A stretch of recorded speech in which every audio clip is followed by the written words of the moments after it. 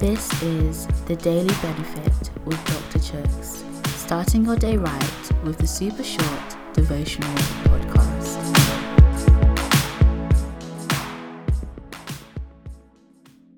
Hey guys, today's reading is taken from Ephesians chapter 6 verse 17. Take the helmet of salvation and the sword of the Spirit, which is the word of God. The last of the armour of God mentioned in Ephesians chapter 6 is the sword of the Spirit. Interestingly, this is the only piece of armour which isn't just used for defence, but also for attack. Swords are effective in battle, and the Bible is over and over again compared with a sword. Today's verse says that we should take the sword of the Spirit, which is the word of God. So the sword of the Spirit is the word of God. God's word is our main weapon to fight trials and challenges of this life. In Hebrews, the Bible is compared to a sword, for the word of God is alive and active, it says.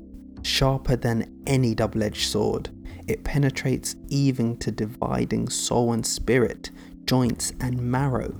It judges the thoughts and attitudes of the heart.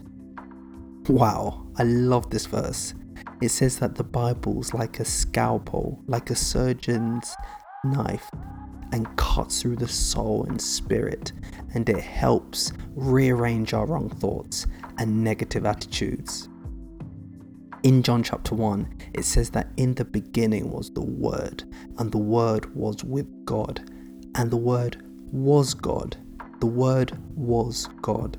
God is true to His Word. In essence, we can't separate Him from His Word. So when we use the sword or the Word of God in times of trial, really what we're using is God to fight our battles.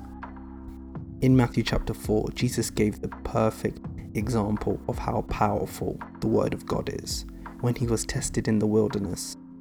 He was attacked over and over again by the devil, but Jesus hit back with scripture, with God's word. It is written, he responded every time. The sword of the Spirit is key. It also links to the other parts of the armour of God, and so is not used alone or in isolation. The belt of truth, for example, holds the sword of the Spirit, linking truth and the word of God, much like an actual soldier's belt would hold the soldier's sword and other weapons.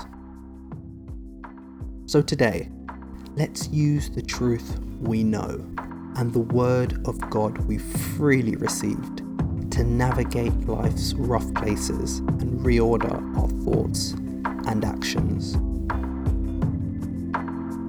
Pray with me. Lord, thank you for your spoken and written word. May I embrace the fullness of what you have to say to me and use it in my day-to-day. In Jesus' name.